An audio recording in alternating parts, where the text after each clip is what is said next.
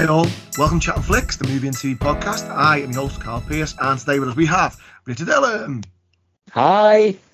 Hi Richard. So today's episode we are talking about films to see before you die, and we're looking at the top 250 films on IMDb, and we've made our way down to number 12, which is today's film, and I've been looking forward to this episode for a long time, which is the 2010 film Inception. So, starring Leonardo DiCaprio, Joseph Gordon-Levitt, Elliot Page, or Ellen Page as she was then, Ken Watanabe, Tom Hardy, and Cillian Murphy. It tells the story of a group of thieves, corporate thieves, who use the science or technology of invading people's dreams in order to steal secrets and plant thoughts in people's brains. It is a mind-bending sci-fi epic directed by Christopher Nolan with music by Hans Zimmer. Isn't it right, Richard? Yeah. Getting confused then, wasn't too sure. In terms of awards, it's won 4 Oscars.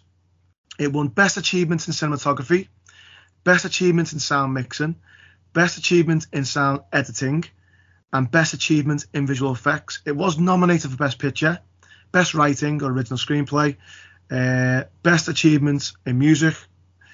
It was nominated for Best Art Direction, and it won a few BAFTAs as well. Best Production, Best Sound, Best Special Effects. I think it's an absolute travesty that this didn't win I don't know what won that year, the Best Oscar, but I think I think it's Oscar worthy personally.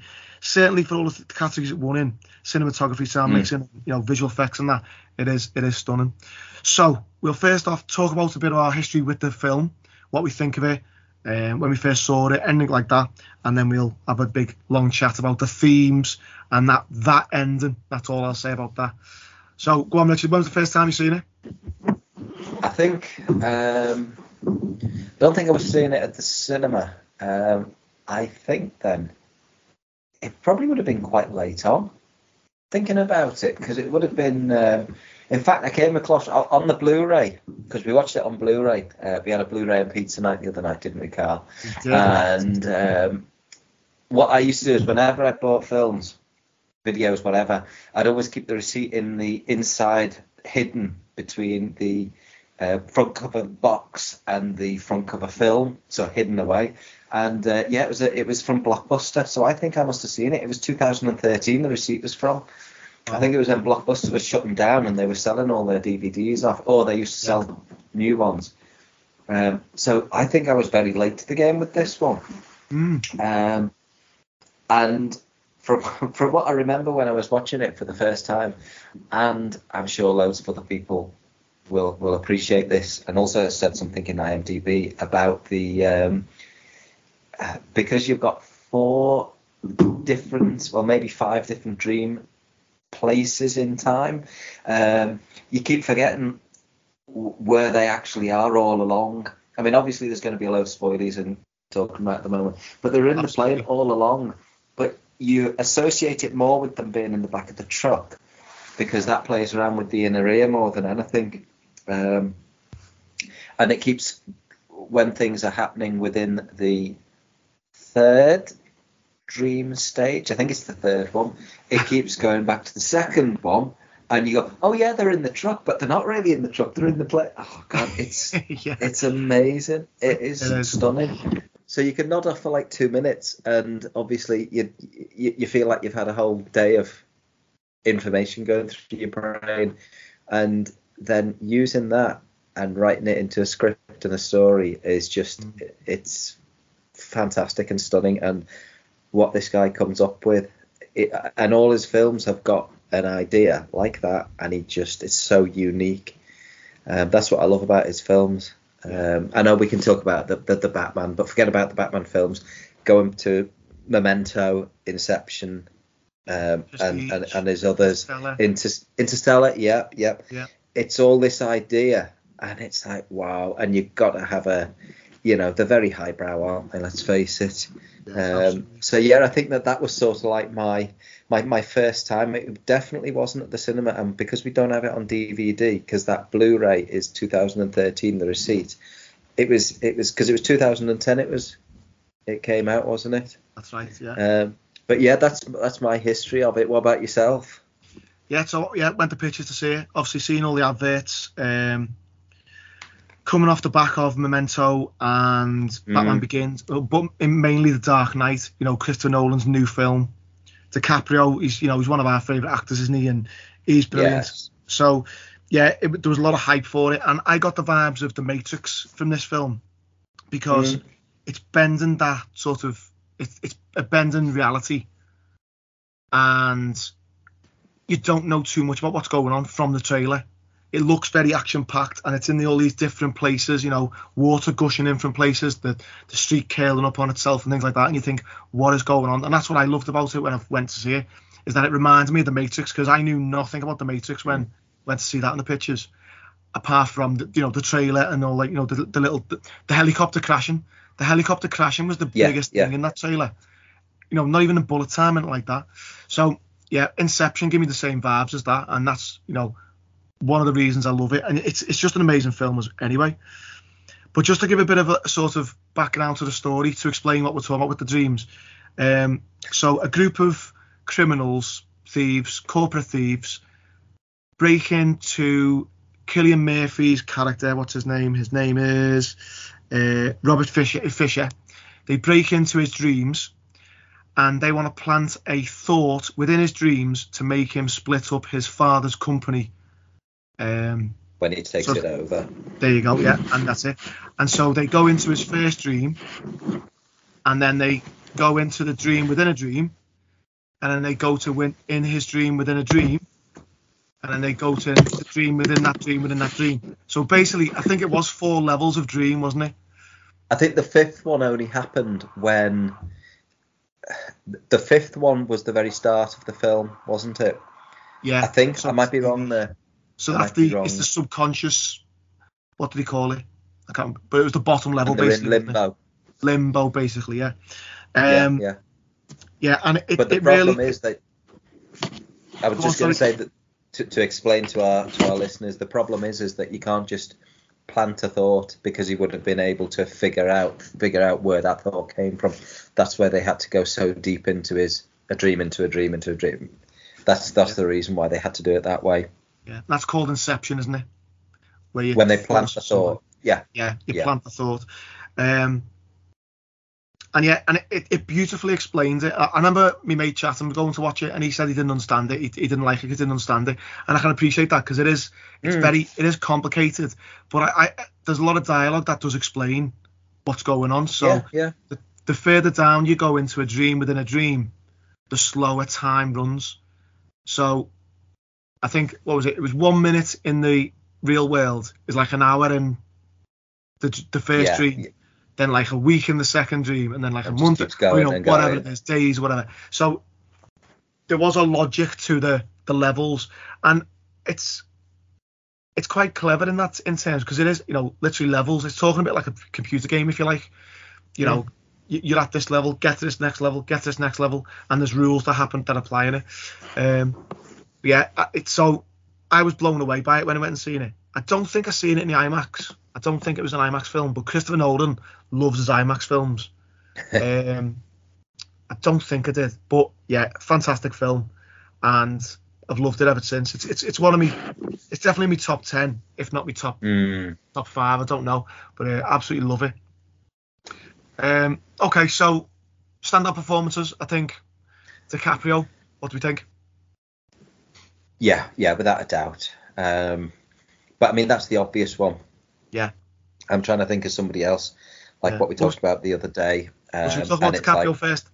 Yeah, go on, stick with him. He does play a sort of, he's very suave, he's very, sort of like cool, isn't he, in it?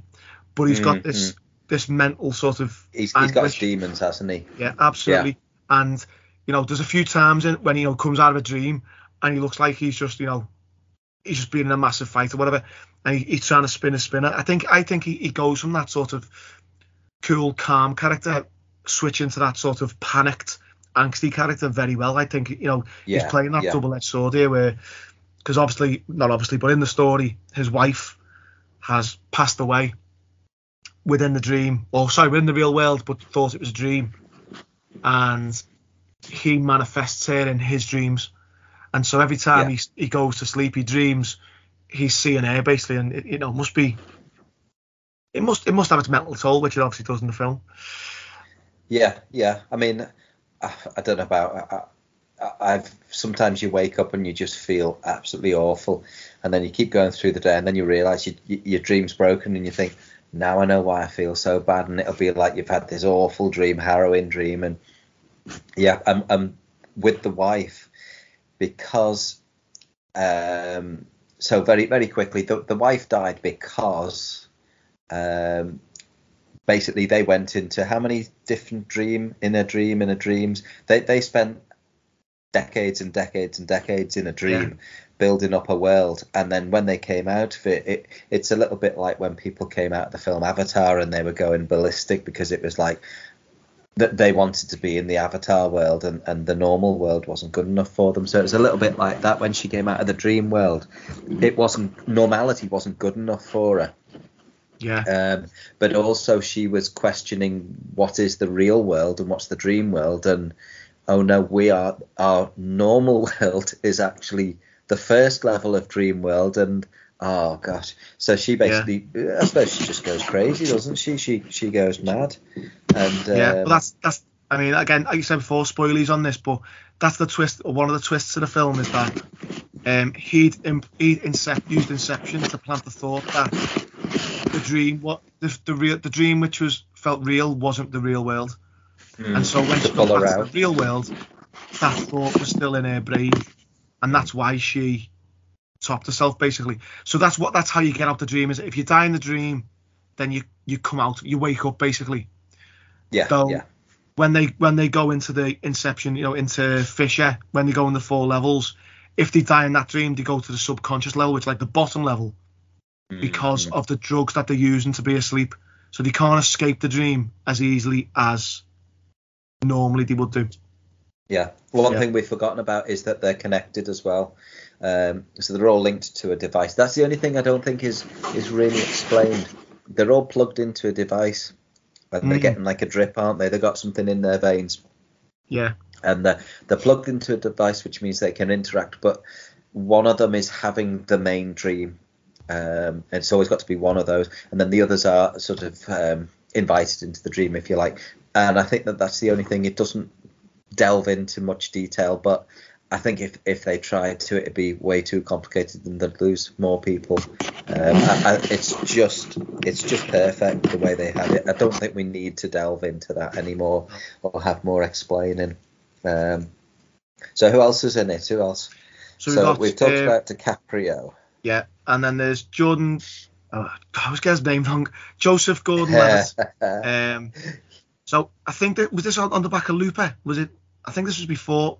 Was this after Looper? I can never remember. But he was very good in Looper. Oh, it was before Looper. Yeah. So this was sort of. Was he in Teardrop from the Sun as well? Was that his big role when he was a kid? I thought he was brilliant in that. That was his, like I said, that was his first big role that maybe brought us to the attention in this country. I thought he was really, really good because he's playing.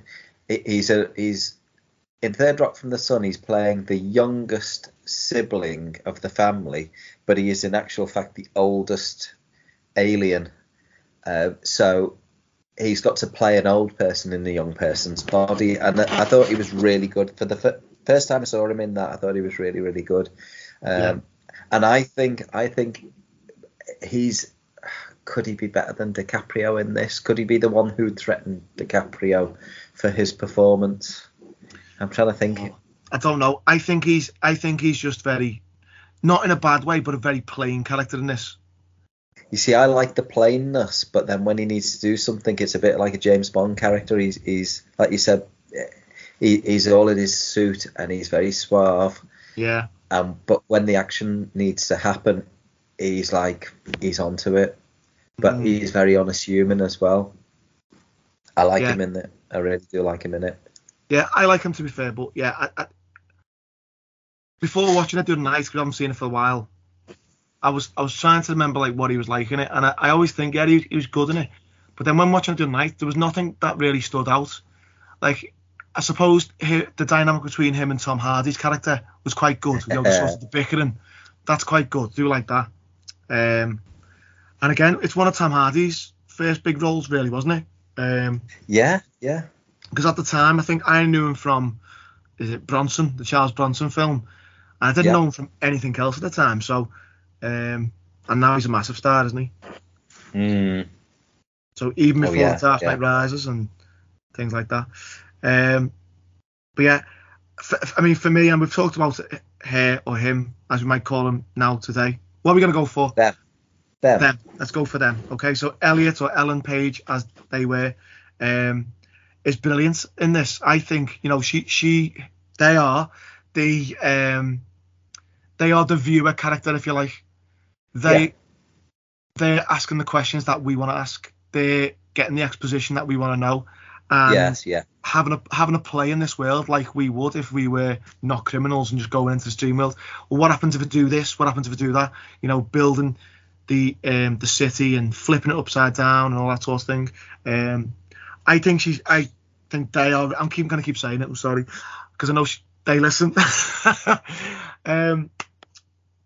I think they're brilliant in it. I think this is one of their standout roles in this film. In that,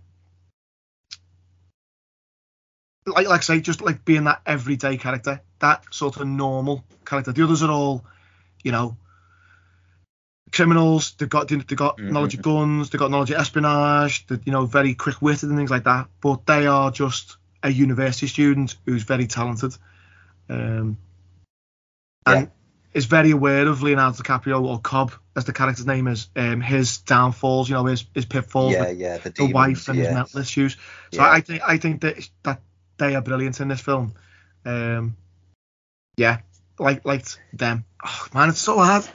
You're rubbish. I know I am rubbish. We're gonna lose all of our LGBT and your fault as well. Viewers. So apologies offending everyone there, because obviously it's a. Well, it's difficult because back then they were she. Yes. And they were Ellen, and we are talking as if, you know, it was back then. Yeah. So I think that's you know. That's I think we're doing our best, and apologies if we've made mistakes. Yeah, we are trying our best. We apologise. But yeah, they're fantastic. Anyone else stand up for you? Can we say her surname, Marion Cotillard? I'm glad you said it. I like her as the wife. I think she was in Batman. Which one? The Dark Knight Rises. She was in The Dark Knight Rises with Tom Hardy. I like it when directors have the same people, the same actors. I know that probably some people will be swearing at us in Hollywood saying, no, that's not right, they shouldn't be doing that. But I like it that they feel they can work together well. Famously, Bill Murray with Wes Anderson and God, all of Wes Anderson's lot. But I think they're starting to do it as well in this. We're looking at the Pete Postlethwaite. I'm thinking of something else. But I liked her in it as well because, oh God, it was harrowing, her performance. And there's a time where she like goes for Ellen Page, her character. Yeah.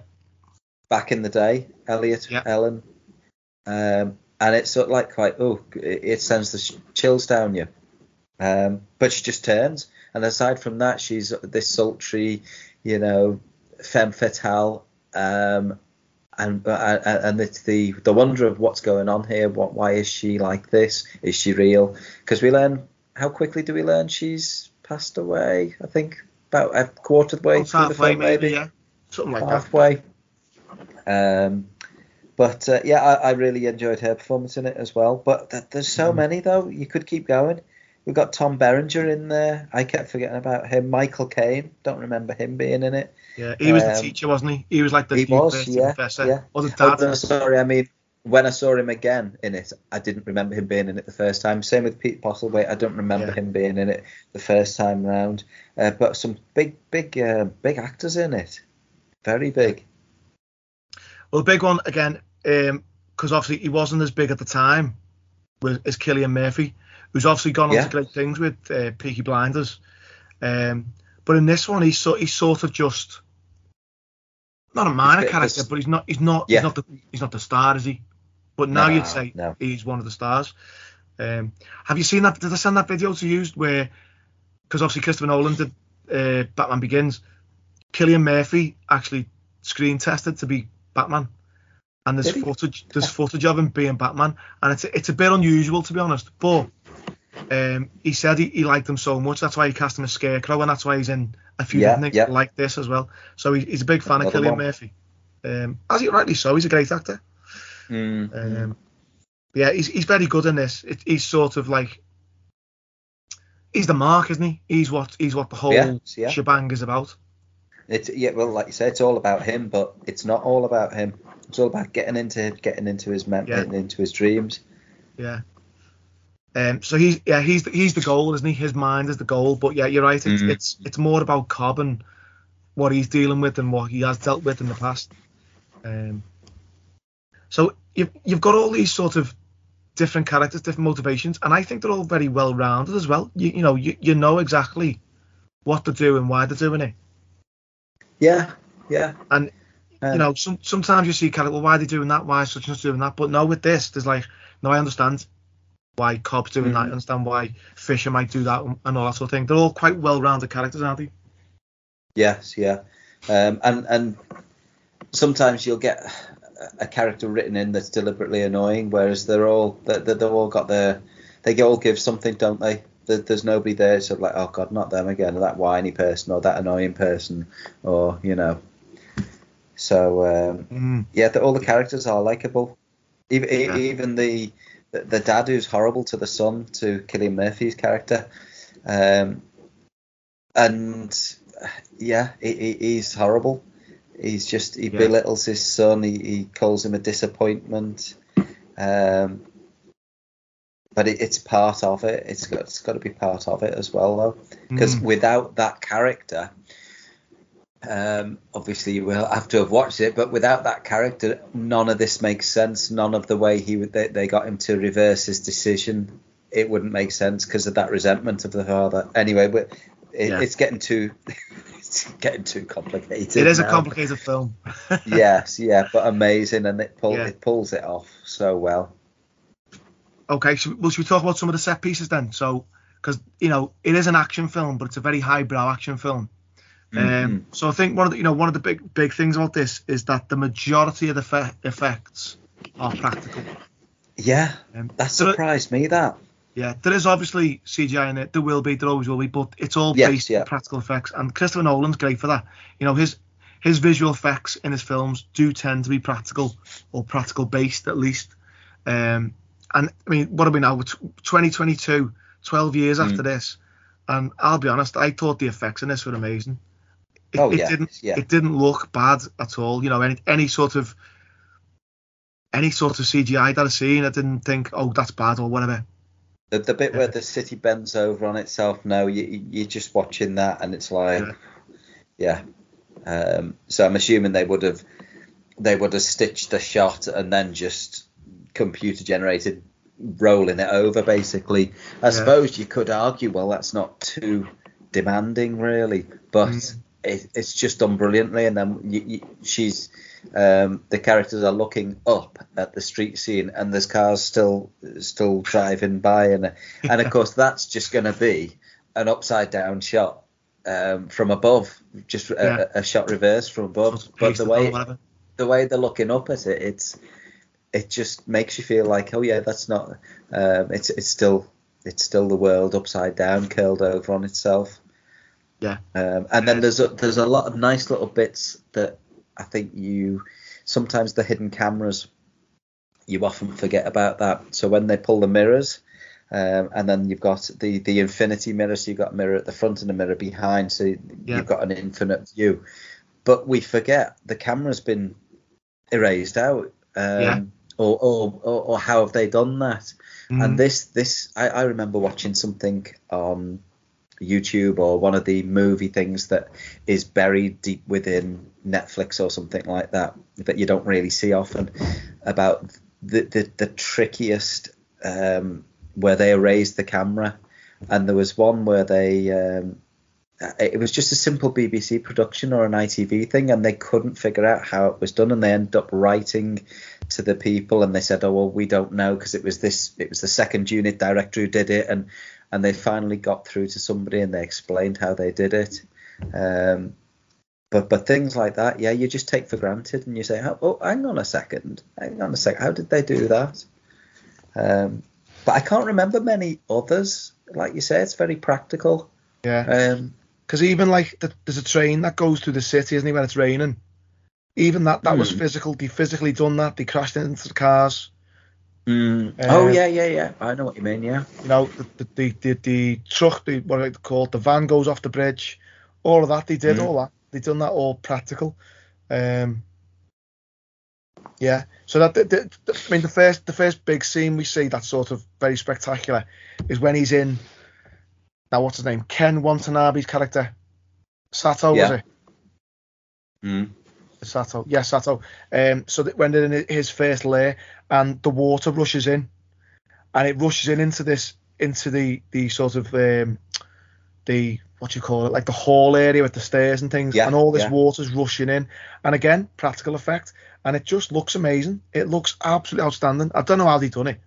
I'd love to see the making of videos for this film, but it's absolutely outstanding. Second big set piece, I suppose, is when they go to the city. We said about the train, a train running through the city, which signifies that Cobb's dreams are leaping into this dream. What else? Then there's the hotel scene. Is it a hotel or? Well, I would have thought, I was waiting for the hotel scene. I was waiting to talk about that, because back in the old days they used to use for weightlessness scenes, they'd take a plane up and then they'd basically dive bomb the plane, so you became weightlessness, but you could only do it for like 10 seconds at a time. I can't remember which film used it first. I've got a feeling Apollo 13. That rings a bell for some reason. And they used to use this plane. It was basically a huge big plane, everything hollowed out, so they had a huge amount of space for astronauts to experience weightlessness. But I don't know how they would have done this, because they're moving all around. I don't know. There's some places where it's obvious that the set's been moving around and rotating. Not obvious, but the only way they could have done it. But in this scene, he's floating as well as the hallways rotating, so he's floating around. Oh, it's just incredible. So how do they do that? I don't know. We need to watch the making of, don't we? Really? But you're definitely right. They did do that scene where they rotate the corridor, and he's like running around the outside arena with the. Yeah, it's brilliant. Yeah, it looks spectacular, and like you say, it's obviously done that way, but it's not obvious in the film. It doesn't take it out the film, does it? It's done really well. But going back to Joseph Gordon-Levitt's character, what I liked is that it's a little bit like The Matrix in that he seemed to take advantage of all of that, or a little bit like in Tron, where the gravity shifts from the ceiling to the floor to the side walls and they take advantage of it, whereas he was able to take advantage of that. So it's like he's experienced this before, and he was trained in that type of combat, if you like. When he's having a battle with the other guy. Incidentally, one thing that we haven't talked about, because we're talking about them fighting people, but this is the subconscious fighting the intruder into your dream. That's right.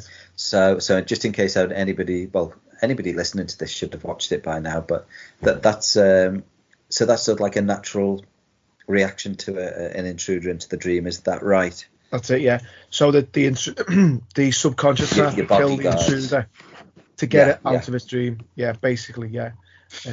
Which again is it's a clever plot device, isn't it? It gives a bit of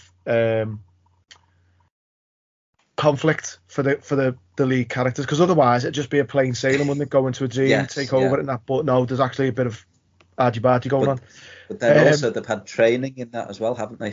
They say he must have had training in it, because they've got like full on bodyguards with Yeah. a great big huge 4x4 armored thing. So they said that he must have had training in it. Which doesn't make sense. Again, but it's but it just fits in their with the film, world, doesn't it does. Yeah. God. Yeah, that's fantastic, isn't it? And then the next set piece, the sort of big finale, if you like, is the snow-covered mountain fortress, which a few shades of On Her Majesty's Secret Service in this film.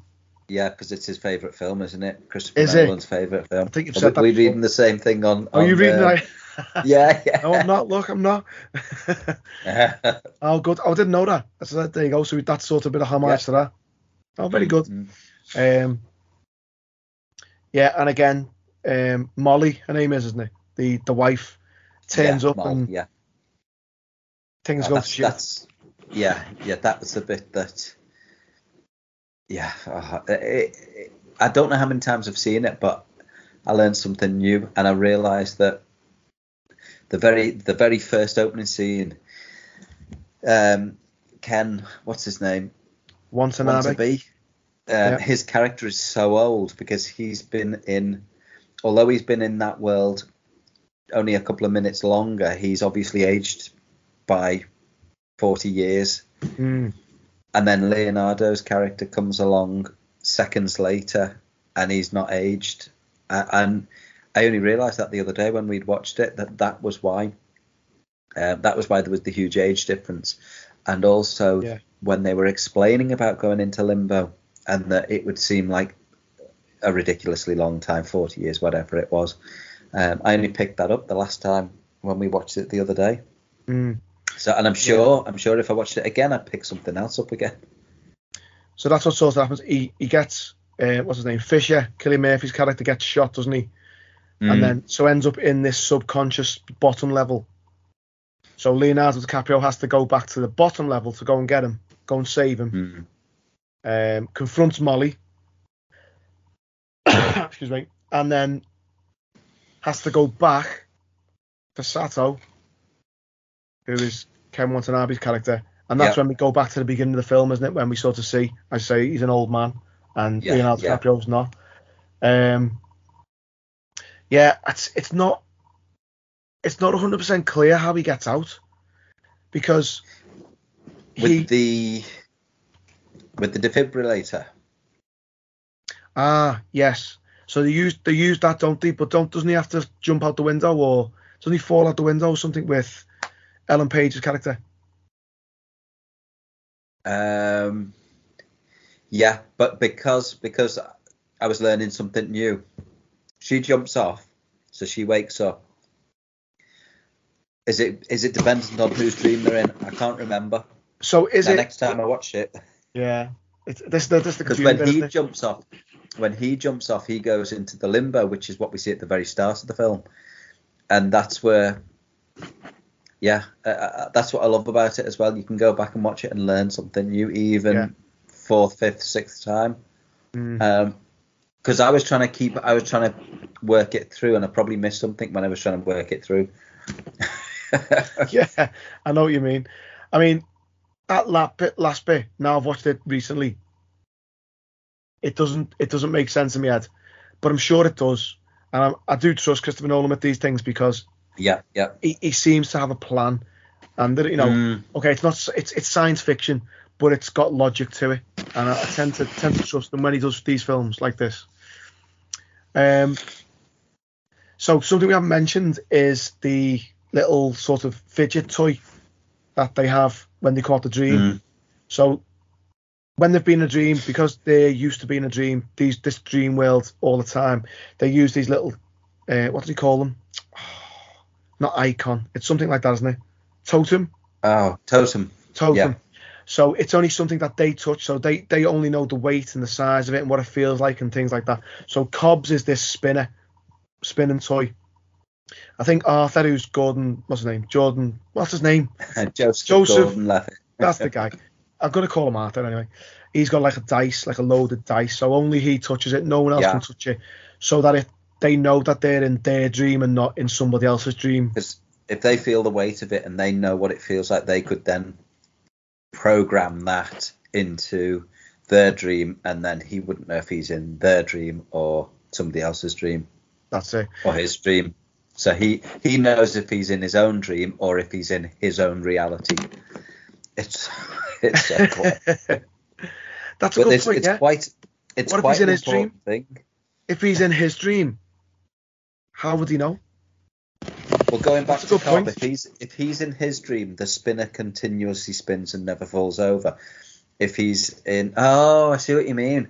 If he's in his own reality, it would fall over. But if he's in somebody else's dream, they don't know what it would do.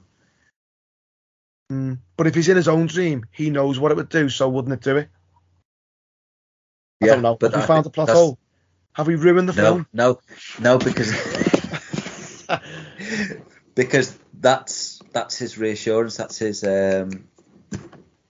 reassurance that he's in his own dream. It's his anchor to reality. Yeah. But why can't somebody else just make it spin forever in their dream? He'd have to touch it, wouldn't he? He'd have to say, no, that doesn't feel right. Yeah. So, anyway. So, we've all got this totem. And yeah. Should we talk about the end now? Yeah. Because it's quite a big part of the film. And, yeah. You know, well, even the totem wasn't it? Yeah. I'm sure it was on some of the special edition Blu-ray or DVDs. It was just the totem, which was like a spinning top, and that was it on the front of it, and you knew what film it was. Yeah. So the central theme of the film is our reality a dream, or is it actually real life? And when you're in that dream or reality, you don't know. That's the point, isn't it? So he used this totem at the end of the film. He's been trying to get back to his kids, and he's never looked at his kids in the dream world. He's never seen his kids' faces in the dream world because he wants to wait until he's into the real world to see their faces. So we see these two kids, various points through the film, within his dream, that he's reimagining, he's remembering about it. And then near the end of the film, he gets back to his house and he looks into the garden and sees the same two kids, and they turn around, we see his face, see the face, and that's how we know that he's back to where he should be. He's back home basically and with his kids. That's how we know. But this is the twist. Just before he turns to look at the kids, he twists his totem, and it starts spinning, and it spins, and it spins, and then the screen goes off, and we don't know whether that spinner falls over or continues to spin. I'd say the only thing is I think you can hear it slowing down, and also you can hear it having a little hiccup, it has a little wobble, doesn't it? So as if it's going to eventually go. Now that's my view of it. So in other words, he's in reality. So you think he got home? That's my thought of it. But you pointed something out the other day that his kids are the same age, but we don't know how long he's been away. Yeah. Oh, hang on. No, I've just realised something. IMDb says, I'm sure IMDb said in the actresses section that there's somebody playing the kids at 3 years old and there's somebody playing the kids at 5 years old. Oh. Now, got a 3-year-old, a 20-month-old, and a 5-year-old. So the kids are different ages. Maybe they just look that similar. And again, if we watch it again, that's something we'll look out for, and we'd go, no, they. Because of course, how do we know? Hang on, we've never seen their faces, so we don't know. We've only seen the back of their heads. Yeah. So 2 years, it's not going to make much. Well, the thing that I'm questioning myself now, were they wearing the same clothes? Because if they're wearing the same clothes, why are they wearing the same clothes? Just they happen to wear the same clothes when the dad comes back. And they're 2 years older, so the clothes wouldn't fit. Bulk buy at Costco or something. I don't know. Get one of every age. Again, we'll find out. We'll find out the next time we watch it. Yeah. So there's more questions to ask, and this is what I think is great about. This is what I love about films, and this is what makes me love certain films, is that you just keep learning new stuff, and you're entertained by them every time you watch them. Because you spot something new. And I love asking people that question about Inception. So I asked a few people in work the other day, had they seen Inception? Not one person in my room had seen Inception. And this is like 30 people. 30 small people, but 30 people nonetheless. And then one of them went away and watched it and said it was boss. And the first question I asked him was, did he get out? Is he still in this dream or is he in reality? Because I want to know what people think. Because I think Christopher Nolan has said he's been ambiguous, hasn't he? Yeah, he doesn't know. I think.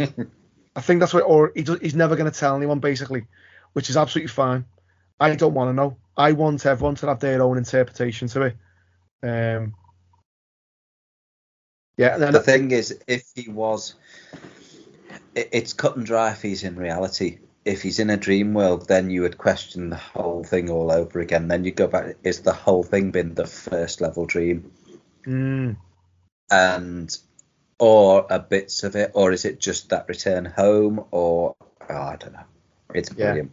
Whose subconscious is he in? If he's not in if he's in his dream world, strange,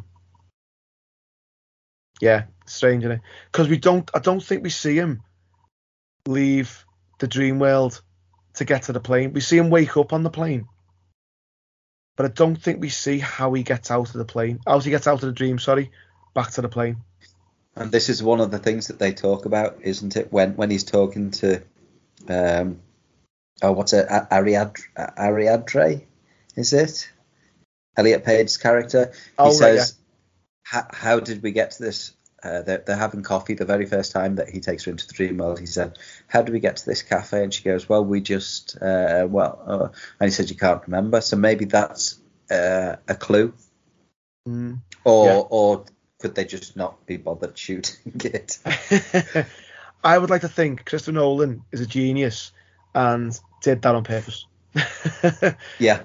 He's like, is he going to be, like the way we look back at certain directors as we do now in our Chat Flicks podcast and say, right, these guys like Stanley Kubrick, visionary. I don't like the word visionary directors because I think sometimes they're a bit weird. But these directors who are just constantly bringing us mind-blowing things and make you question everything. Like distinctive, aren't they? Like I'd say Christopher Nolan, Kubrick, Alfred Hitchcock, they're distinctive directors. If you watch one of their films, you're watching one of their films. And, Nolan's up there with them. I can't think of who else you might say in there, but definitely them two with Nolan, I'd say. Distinctive, definitely got. Edgar Wright is one. I've said a few times, I can always spot an Edgar Wright film by the way it's shot and different themes or whatever, but so every director's got their own theme, and Christopher Nolan, you can definitely tell. Another thing with Christopher Nolan is his music soundscape. Exactly. I mean, Hans Zimmer again. I don't know how many films he's worked on with him. Definitely the Batman films and definitely this, obviously, and Interstellar. I'm not sure about anything else, but I'm sure I would have thought he has. But again, outstanding. It is that word in its soundscape. It's It's not music. It's like droning noises. Well, what I didn't realise, you see, another useless thing from my IMDb here. Well, not really, is the music, the actual music that is played throughout, and it brings them out of it's a trigger for them to come out of the dream. Yeah. What is it called? No, je regrette. That one. But at the very start of the piece, it goes da da da da da da da, and when you read a little bit of the background on IMDb, the very first scene where he's at the beach and you hear that massive loud droning, that's the start of that music slowed right down. Wow. And when you think of like that, and it's slowed right down because in the dream everything slows down, and it's like, that's so clever that to use that idea, and that it's not just some sort of noise in the background, but it's the noise that he's hearing through the headphones that's being played about 2 levels up. So and it's like, wow, that is relevant. That is relevant. And again, the next time we watch it, it'll be something that you're listening and looking out for. Yeah, we'll In look that out it's for not just some sort of eerie droning, but it's those trombones slowed down so much Yeah. that it sounds like that. I'm just looking at Hans So Zimmer's. clever. I'm just looking at Hans Zimmer's, like, you know, what he's composed, and there's some surprising films I didn't realise. So Army of Thieves, I didn't realise he'd done that one. He'd obviously done the recent James Bond, Dune. He's done that, Wonder Woman. know. He's done loads and loads of films, even like things like Boss Baby. So he's even done. Right. Yeah. So it's not always the highbrow stuff. Blade Runner, he's done that one. Now I get him mixed up. Did he do Gladiator as well, or was He it did. Troy? Yeah, he did Gladiator as well. And there's another one he gets mixed. I get him mixed up with. I can't remember who the other one is. There's Hans Zimmer and somebody else who's another big one. Not John Williams. Another modern one, but it's very similar type of soundscapey thing, and decent music. I know Howard Shore. Danny Elfman? No, it's Howard Shore. I might be thinking of. Howard Shore. Okay. Who's done all the Lord of the Rings and things like that. Right. Yeah, I get because they're quite new and they're both quite big in the film world. Yeah. But yeah, it's outstanding. Absolutely outstanding. What's interesting is when you look on IMDb or anything like that, and it says if you like this, try this, or films like this. There's nothing really like Inception. I mean, when you're looking at them, it's got Dark Knight Rises. Probably the most like it is The Matrix. Yeah. And maybe Shutter Island. Yes. It's suggesting Pulp Fiction, not really, but No. Fight Club, maybe. I suppose with the twists. Yeah, I can understand. I can understand why it's suggesting Fight Club, but it's got Forrest Gump and Lord of the Rings as well. But basically, loads of Nolan films. So you might also like Christopher Nolan's back catalogue. Yeah. Well, you probably do. It's so unique. Yeah, if you like Inception, you probably do like Christopher Nolan's other films because, I mean, I know Tenet wasn't brilliant, but I really enjoyed it, and it's a bit like this, though I don't think it makes as logical sense, but it was still enjoyable, and it was still like, you know, the performances were great, and it was still mind bending and all that. It's almost gone too far in being intelligent and highbrow. It's almost gone a little bit too far in that. I was so confused, but Interstellar was possibly more so. I don't know. I'm not sure now. But getting your head round who's going forward in time and who's going backwards in time, and they're interacting in a. Oh. Yeah, it is clever. It is. I've only seen Interstellar once, and I really I need to go back and watch it. I really enjoyed it. And again, twist ending. Yeah. And it's one of those where so much happens in it. So many things, and you think, is that film? Or no, it's the same film. I like films like that as well. It makes logical sense, even if it's hard to understand. Apparently, like people, I think they got Brian Cox on it, didn't he? I think he helped work on it. They got proper scientists to talk about it. And apparently, isn't that in the film where they see the black hole? Like, it's like the most accurate what they think a black hole would look like. We've got new data from it. New data from it. And if Lee was on this one, he'd be able to give us a little bit more info. Yeah, because they got the stuff. They got the the Event Horizon telescope working up and running a couple of days ago, and it was all on YouTube. But that's for a different podcast. Yeah. Bit too highbrow. Yeah. Oh, science podcast. Science. Add it to the list.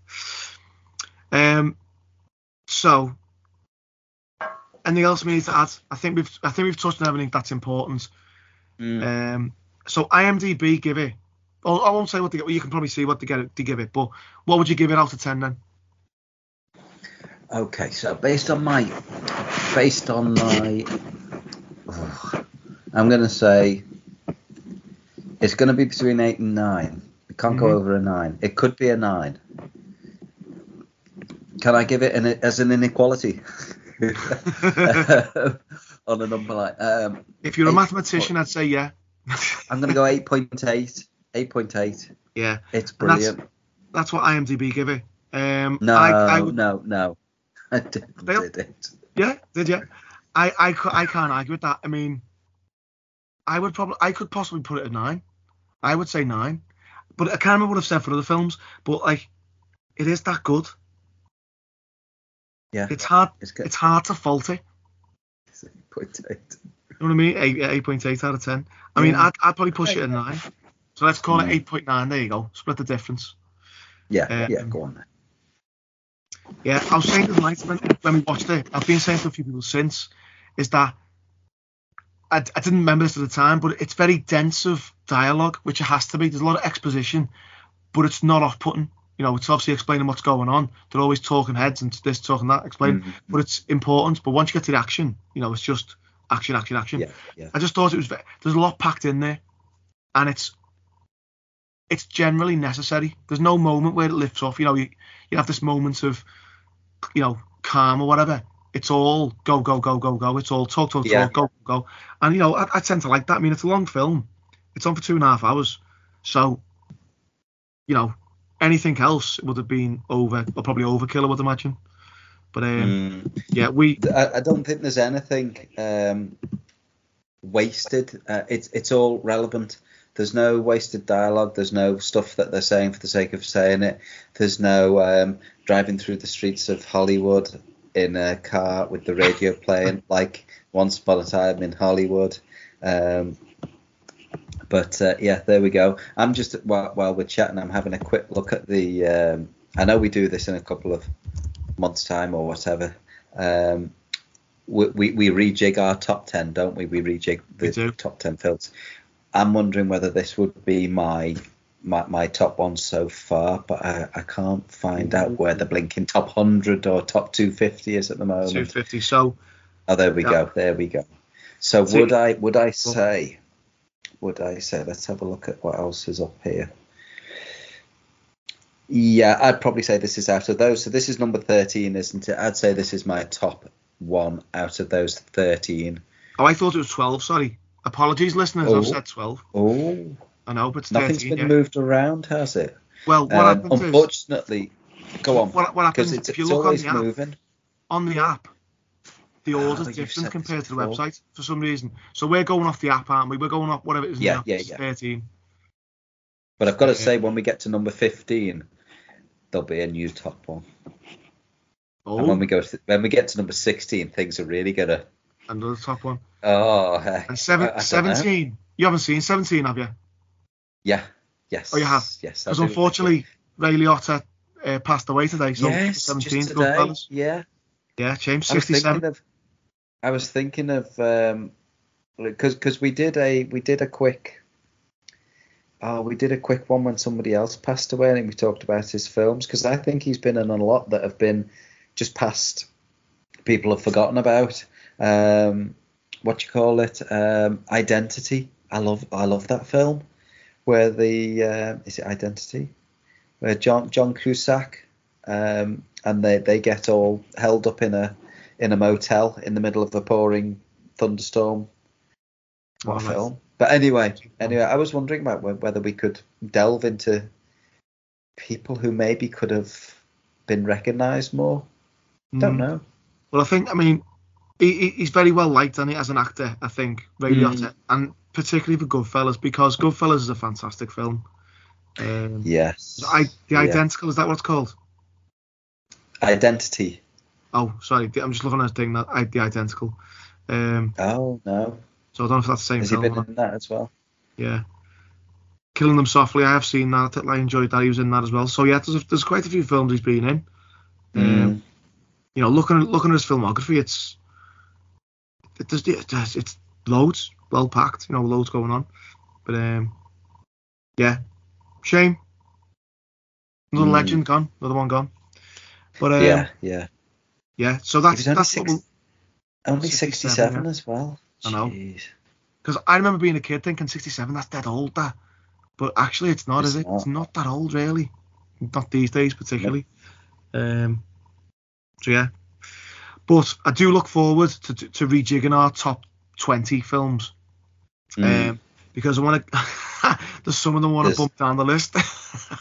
Yeah. And I think in the teens, in the late teens especially, there are going to be some things shaking up there, definitely. Yeah, definitely. I mean, but it's only our opinion at the end of the day, isn't it? It is. So I think we agreed on we can highly recommend Inception. If you've never seen it, definitely give it another go.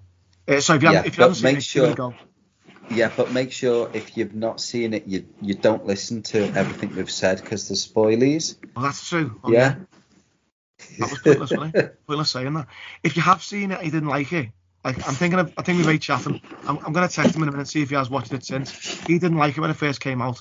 I wonder if he'd watch it again and see if he can get more out of it. But give it another go and see what you think. Even if it doesn't make sense to you, it's still a great spectacle. It's a well-made film in all respects. Yeah. Brilliant. Definitely. All right. Should we finish there? Yeah. So our next film to see before we die is the number 14 film. Oh, hang on. Controversy. We've seen the number 14, which was Lord of the Rings, The Two Towers. So we're going to jump that, and we're going to go to our number 15 film. Oh, what's it going to be? I wonder. Well, do you want me to say one of the greatest films of all time? So go on. Go and tell everyone. Going off the app, it's going to be Star Wars: The Empire Strikes Back. But that's got the same rating as The Matrix and Goodfellas and One Flew Over the Cuckoo's Nest. And I would put The Matrix better on it, but we'll talk about that in the future. Well, the good thing about Empire is that it is meant to be the best Star Wars film, but let's talk about that. We can talk about that when we talk about it. I think that episode we'll have to talk about the 3 original trilogy films. I think it. And we'll box them off that way. But yeah, we'll see how we get on with it. Right, okay, we'll finish there anyway. So thanks for listening, everybody. Really appreciate all your listens. If you want to get in contact, we're on all the socials, Facebook, Instagram, Twitter. We're not on TikTok yet. We're waiting for Lee to get his TikTok dancing shoes on. If you want to email us, we're on chatandflicks@hotmail.com.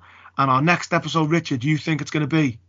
I'd like to do so. So basically, as we are talking, there's a lot of hype around the new Top Gun film called Maverick. Is it Maverick? Yeah. Which has obviously been postponed because of COVID. So I would like to talk. I think we should talk about a couple of aircrafty, plane, helicopter, airship, airplane films, aviation, anything to do with aircraft. And then we can talk about, daft comedies or serious war films or anything like that. Or I don't know if anybody wants to say no. Just stick it to a war-y film or something a little bit more. Snakes on a plane. Don't bother doing that Chat and Flicks type of thing. I haven't seen it. I need to watch it. I'm going to try and watch that before our next episode then. Anyway, so thanks for listening, everybody. And by the way, tell your friends about us and pass the message. Get listening to Chat and Flicks. Carl. Yeah, do you really think people who listen to us have got... Oh, no, it's all right. Doesn't matter.